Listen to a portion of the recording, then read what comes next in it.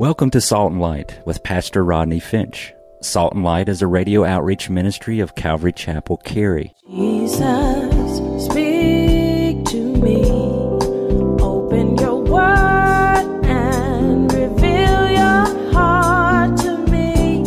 Salt and Light is a series of verse-by-verse studies through the Bible, focusing on its practical application to our everyday lives. Salt and Light is recorded live at Calvary Chapel, Cary in Apex, North Carolina. Stay tuned. At the end of the program, we will give you information on how to contact us, so be sure to have a pen and paper ready. Today, Pastor Rodney will be teaching from the book of Matthew, chapter 5.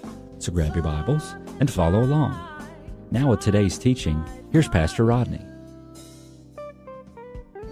Some people are curious, and some people are committed to Jesus. They are just committed. Some are convinced of who he is, which causes them to be committed. I wonder, why do you follow him? Where are you? Ask yourself that question even now. Lord, where am I? Am I curious?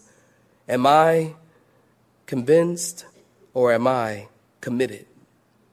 Many people are following Jesus for many, many different reasons. So Jesus goes up on the mountain and he sits down and he begins to teach.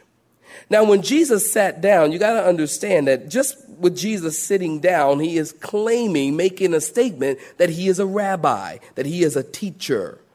Because in those days, in the Jewish culture, when a teacher would teach the word, he would sit down and the people would stand, which I like that idea. Matter of fact, let's just do it right now. So Jesus sits down, and out of his mouth come some very shocking words to the hearer. He says, "Blessed are the poor in spirit." Now, if you're taking notes, you know I encourage you to do so. The word blessed or blessed means, oh, how happy.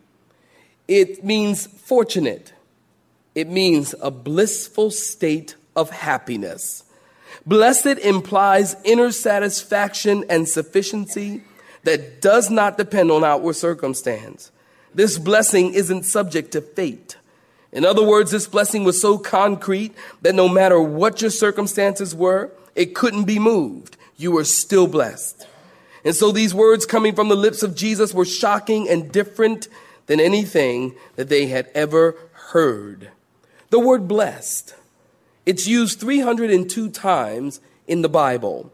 And in various forms, Hebrew, Greek, it's used 513 times.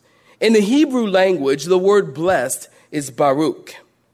If you walk into a Jewish synagogue, you will hear people say, Baruch Hashem Adonai Elohim, which means blessed is the name of the Lord God.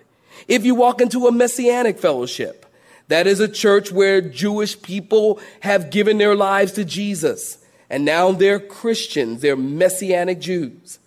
If you walk into a Messianic fellowship, you will hear people say, Baruch Hashem Adonai Elohim Yeshua HaMashiach, which means blessed be the name of the Lord God, Jesus, our Messiah. And in the Greek language, the word blessed is makarios. And it's used 85 times in the New Testament. And 18 of those 85 times are in Matthew. And 9 of them are in this chapter that we're looking at this morning. So half of the usage of the word blessed in the book of Matthew is right here in Matthew chapter 5. So Jesus is saying, you will be happy. You will be fortunate. You will be in a blissful state if you are poor in spirit. Notice he didn't say you'll be happy, fortunate, in a blissful state if you are rich. Although that helps. But he didn't say that. Just kidding you. He said you'll be happy, you'll be fortunate, you'll be in a blissful state if you are poor in spirit. Now, in the Greek language, the word poor, they have 2 words for the word poor. In the English language, our language is more limited than the Greek language. The Greek language is more expansive. That's why when you hear teachers giving you Greek words, that's because in the Greek language is bigger than the English language. In the Greek language, there are two words for poor.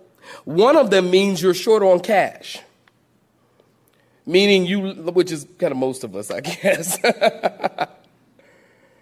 which means you live paycheck to paycheck. Day to day, short on cash. The other means, and this is the one that Jesus is using, it means you have nothing at all. And you're empty of anything worthwhile. You're totally destitute. You are something or someone no one would want at all. Now, the Greeks taught that this word you would never even say of a dog. You're worthless. You have nothing. To be poor in spirit means you know that you are lost, you're needy, and there isn't one thing in your life that is worthwhile. This is the word that Jesus is using. He's saying you are most blessed when you are poor and lost and needy. The happy person sees that they are desperate and dependent on God for help. They're spiritually destitute. Now, this is pretty radical teaching coming from Jesus, because before you and I can come into a relationship with God, we must realize that we are spiritually destitute and bankrupt. We're not good. Regardless of your social standing or your wealth, regardless of how often you attend church, regardless of your knowledge of the Bible, if you're going to be saved and you are going to be born again and you're going to come into a relationship with God, you must admit that you're a sinner, and without God, there is no help for you. You are lost. And if you cannot admit that, the Bible is clear. You cannot be saved. We're lost. We have nothing to give God. Why do we think that we have some kind of goodness in and of ourselves? We think that we're some trophy on God's table, that we've got something good to give God. No, we don't. We are lost and destitute, and without Him, we're nothing. We have nothing worthwhile to offer Him at all. The Bible's clear about that. And this, again, is some radical teaching. It's radical teaching in Jesus' day, and it's radical teaching in our day, because the world is giving you a very different message today. The world will tell you, look, if you're poor in spirit, you're a wimp. The world will tell you that if you want to succeed in life, you got to force your way. The world will tell you, blessed are the movers and the shakers, the powerful and the prominent. The world will tell you the way up is up. The word will tell you the way up is down. The Bible says, humble yourself under the mighty hand of God, and He will exalt you or lift you up. You see, the psychology and the mindset of the Christian is diametrically opposed to the psychology and the mindset of the world. You see, the world will tell you, do what is necessary to have life. The word will tell you, if you want to save your life, you have to lose it. If you want to save your life, you've got to lose it, and then you'll find it. And so Jesus says you are most blessed when you realize that you are poor in spirit and you have nothing at all. Blessed are the poor in spirit, and God will take the totally destitute person who puts their trust in Him and make him a part of the kingdom of God. Blessed are the poor in spirit, for theirs is the kingdom of God. Which brings us to our next point. Point number 2. Who is the happy person? Those who mourn. Those who mourn. You find that in verse 4. Now, you don't have to look very far to see that there is a lot of mourning in the world today. April 19th. Just thinking about this last night. April 19th, 1995, 9:03 a.m. The Oklahoma City Federal Building was bombed, leaving 168 dead, and it left the United States in mourning. April 20th, 1999, 15 people dead as a result of the Columbine High School shooting. Who can forget? Who will ever forget? Who will ever forget? September the 11th, 4,000 people dead and missing. How sad. The world is in mourning. The war on Iraq just this year. People are mourning. But that's not quite what Jesus is talking about here. He's not talking about that type of mourning. I remember when I was a kid, you know how you can remember things when you were like 4 or 5 years old. And I was telling this first and second service when I was 4 or 5 years old, this lady who was, kind of my grandmother, if you will. She was kind of, my grandmother. And I remember when I was a kid, 4 or 5 years old, and this lady, my grandmother, she took me to a Pentecostal church. I'll never forget this. 4 or 5 years old, I'm in this Pentecostal church and black Pentecostal church, and I remember tearing pages out of the Bible. I just remember that, and I remember she go, "Stop tearing up that Bible, boy." And you're just kind of sitting there, and you're bored. I mean, you're in church. You're 5 years old. You're just sitting there, and, you're just doing whatever. And I remember back in those days, over to the corner, there was a bench, and there were old ladies sitting on this bench, and they called it the moaner's bench. If you remember the moaner's bench, if you know what I'm talking about, okay, that's just a few of y'all. That was a long time ago, y'all. It was called the moaner's bench. Now, on the moaner's bench, they always had these ladies who were dressed in white, and it was their job, I guess, to moan during the service. They would just moan, oh, Jesus, oh, Jesus, oh, while the pastor is preaching. Now, don't try this here at Calvary Chapel. We'll have to throw you out. But they would just moan, oh, Jesus, oh, Lord, oh, my gosh, oh, and the pastor's just preaching his little heart out, sweating. And they're moaning on the moaner's bench. Now, I had to do a little research. I had to find out what is the history of this. And so I've discovered that the history of the moaner's bench, they would use this bench when someone became a Christian in those days. You were expected to go over to the bench and weep and mourn over your sin, so people could see that there was a public repentance and confession. This was the place where you would show how weak and infallible and unlike God you were. So in those days, when you became a Christian, you'd come down front, give your life to Christ, and the pastor would send you right over to the moaner's bench. And you'd have to go over there and, oh, Lord, oh, yes, I'm weak and infallible, Lord, and you're not. And the moaner's bench. Now, you notice in your Bible, Jesus didn't say, blessed are those who moan. You see that, right? He says, blessed are those who what? Who mourn. This word mourn is the strongest possible word that Jesus could use to express deep, intense anguish and brokenness over sin. This word means to stop and take a hard look at your life and say, I am spiritually bankrupt and I need to grieve over my sin, over the sin in my life.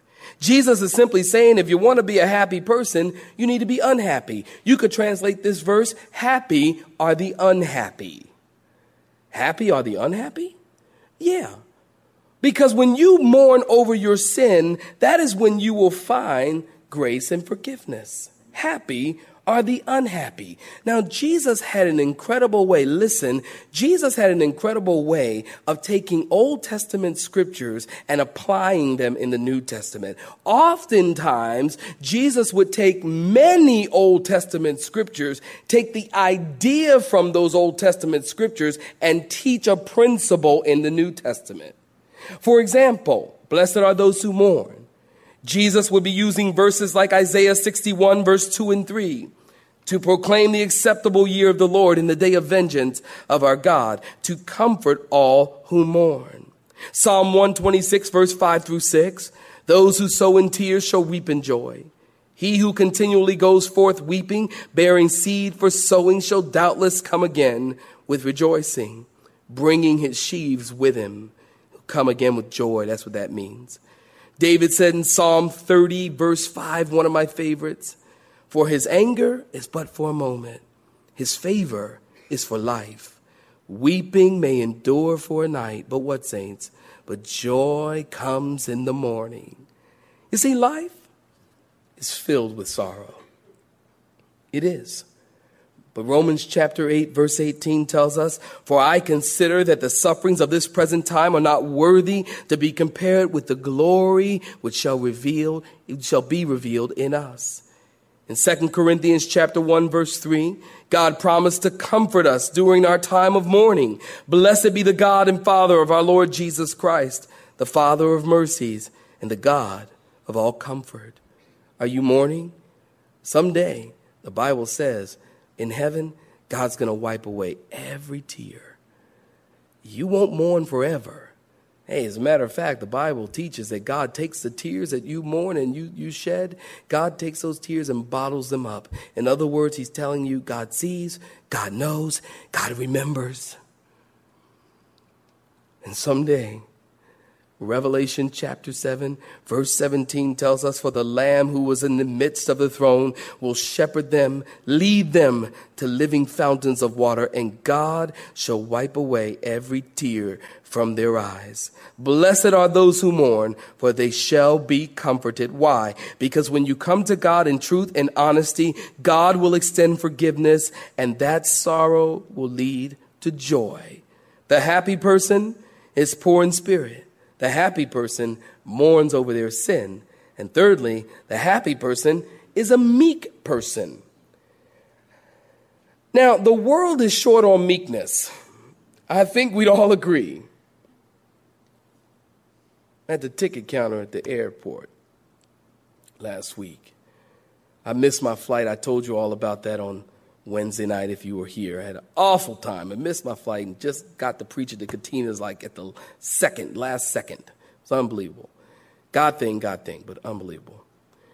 I get up to the ticket counter and missed my flight. I was pretty upset. I mean, because, the flights were all late. And then when I got there, the connecting flight had just taken off like in 3 minutes before the plane landed. And I get up to the customer service lady and I said, "You tell me that they didn't know I was on that plane to make a connecting flight and they left 3 minutes ago?"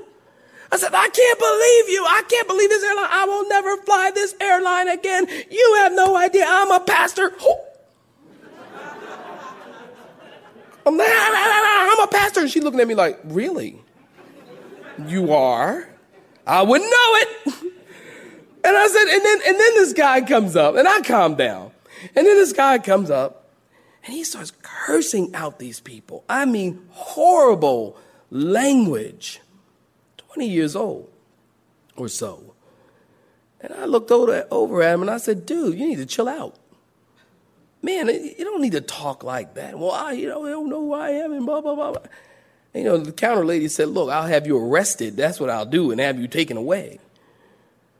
I looked at that situation. I thought, the world is short on meekness. Short on meekness. Now, don't make the mistake of thinking meekness is weakness. People think, Jesus, he was meek and mild and weak. Jesus was not weak. How when you look at the Bible and you see he got a rope and he went into that temple and he started whooping folks. He turned over tables and said, "You get out of here. You make my father's house a place of merchandise. My father's house shall be a house of prayer." And he drove those people out of there. Meekness, Jesus was meek, but he was not weak. What is meekness? Meekness, if you're taking notes, you write this down. Meekness is power under constraint. Meekness means you have the power, but you control that power. It's almost like if you had a really fast car and you're driving along, just kind of cruising along at a nice speed, but you got a really fast car. You're not putting the pedal to the metal, because if you were, you'd be taking off in power. You have the power. You're just choosing not to exercise it. That's the idea with meekness. It's power under constraint. Meekness, the Bible teaches, is a fruit of the Spirit. Galatians chapter 5, meekness is a fruit of the Spirit. Strong's Concordance tells us that meekness towards God is a disposition of the Spirit in which we accept his dealings with us as good.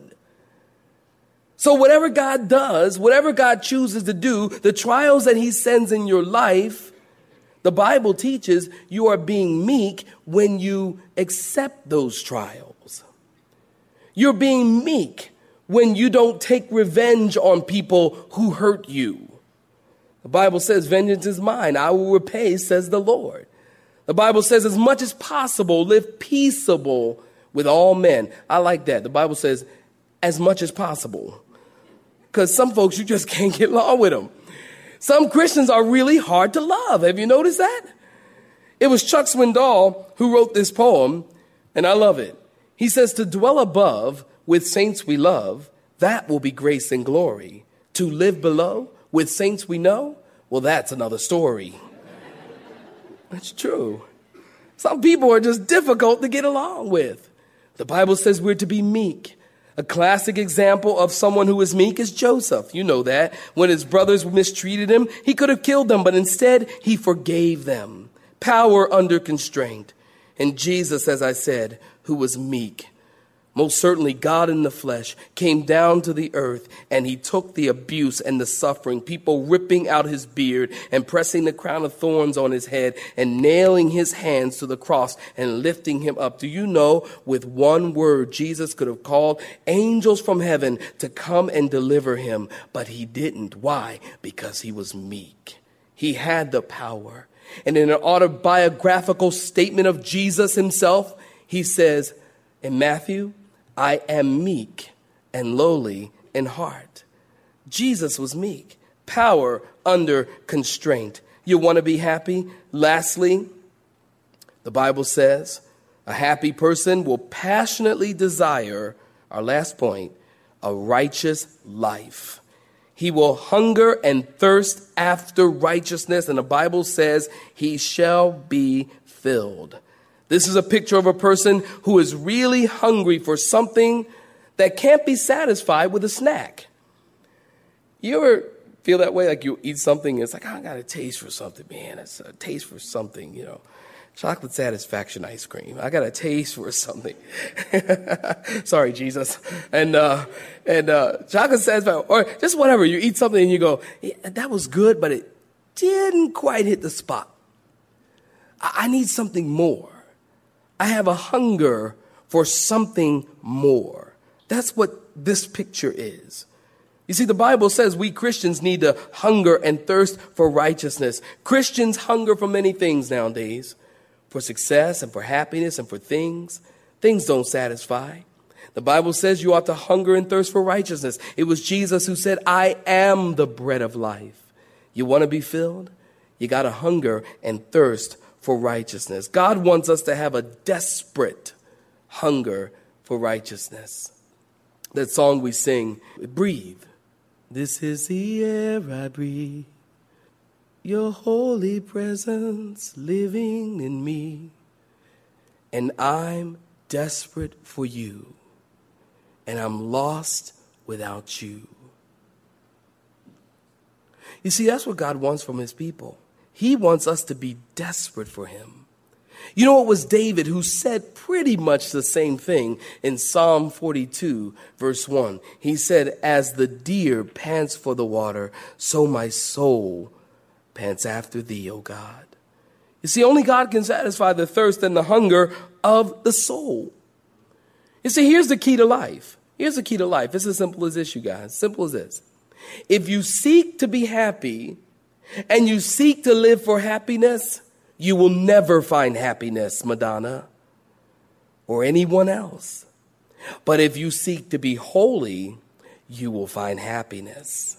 You see, holy people are happy people.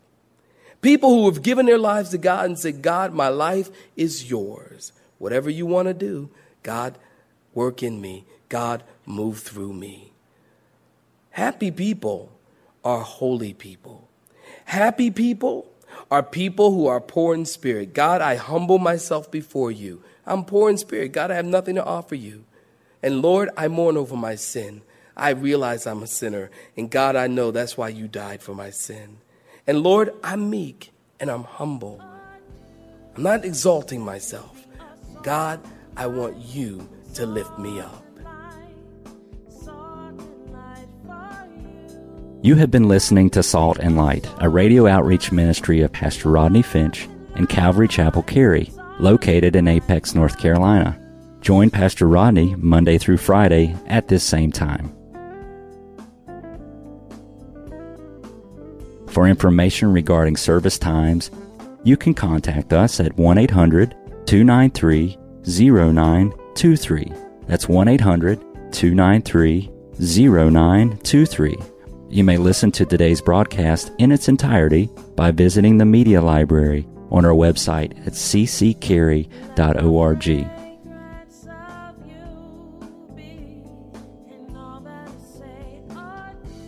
We would like to thank you for tuning in to Salt and Light and pray that you have been blessed. Until next time, may you be salt and light.